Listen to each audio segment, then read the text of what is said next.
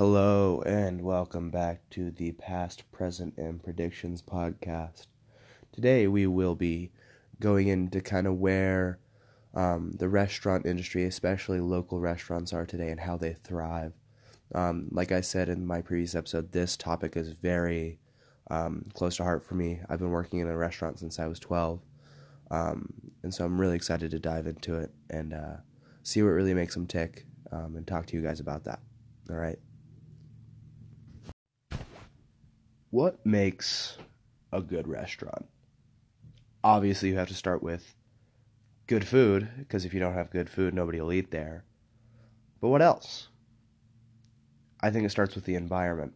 If you don't have an aesthetically pleasing environment that people want to come to, it's not going to work, especially in a local market. At the restaurant I work at, it's called Powerhouse, and we are what is known as kind of a biker bar, but not in the biker bar that you'd think about, like motorcycles. No, it's a bicycle bar. We have my uncle, Billy Olson, grew up riding bikes and was an amateur bike rider, and his dream for the longest time was to open a restaurant with also having a bike shop. So, a couple years ago, he set out on his dream, and we opened Powerhouse. We serve delicious burgers with local beef. All of our sauces are made in-house. It's something that he has strived to do with his restaurants, is that he wants it to be more than just an experience at a restaurant. He wants to emphasize local food, emphasize in-house making. And I think this is what really drives us as one of the busier restaurants in town, is that we get all our products from within Idaho, all our dairy, all our meat, all of our fruit, all of it comes from within 100 miles of us. And I think that's really important.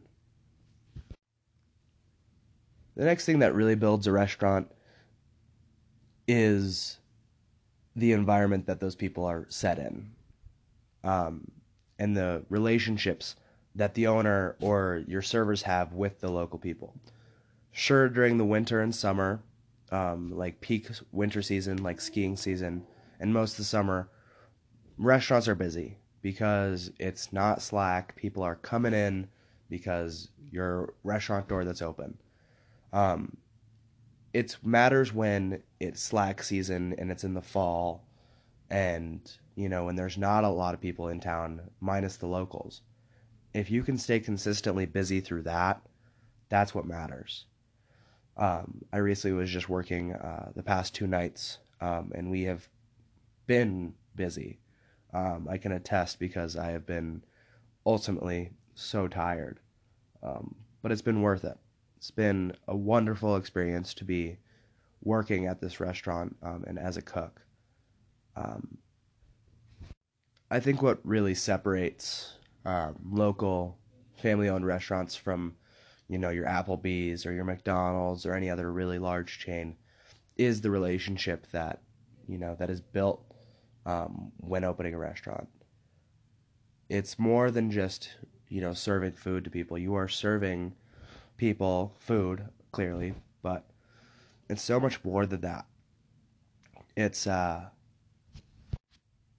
really something special when you have repeat customers who come in day after day, or at least once a week, to have your food and to experience your aesthetic. And I think that's why local restaurants and local eateries and stuff will always have a place in the marketplace, because nothing can really beat somebody who making your food, somebody who serving you your food, somebody who doing doing the work for you. It's amazing, and the local restaurant idea is amazing, and I hope it really never goes away.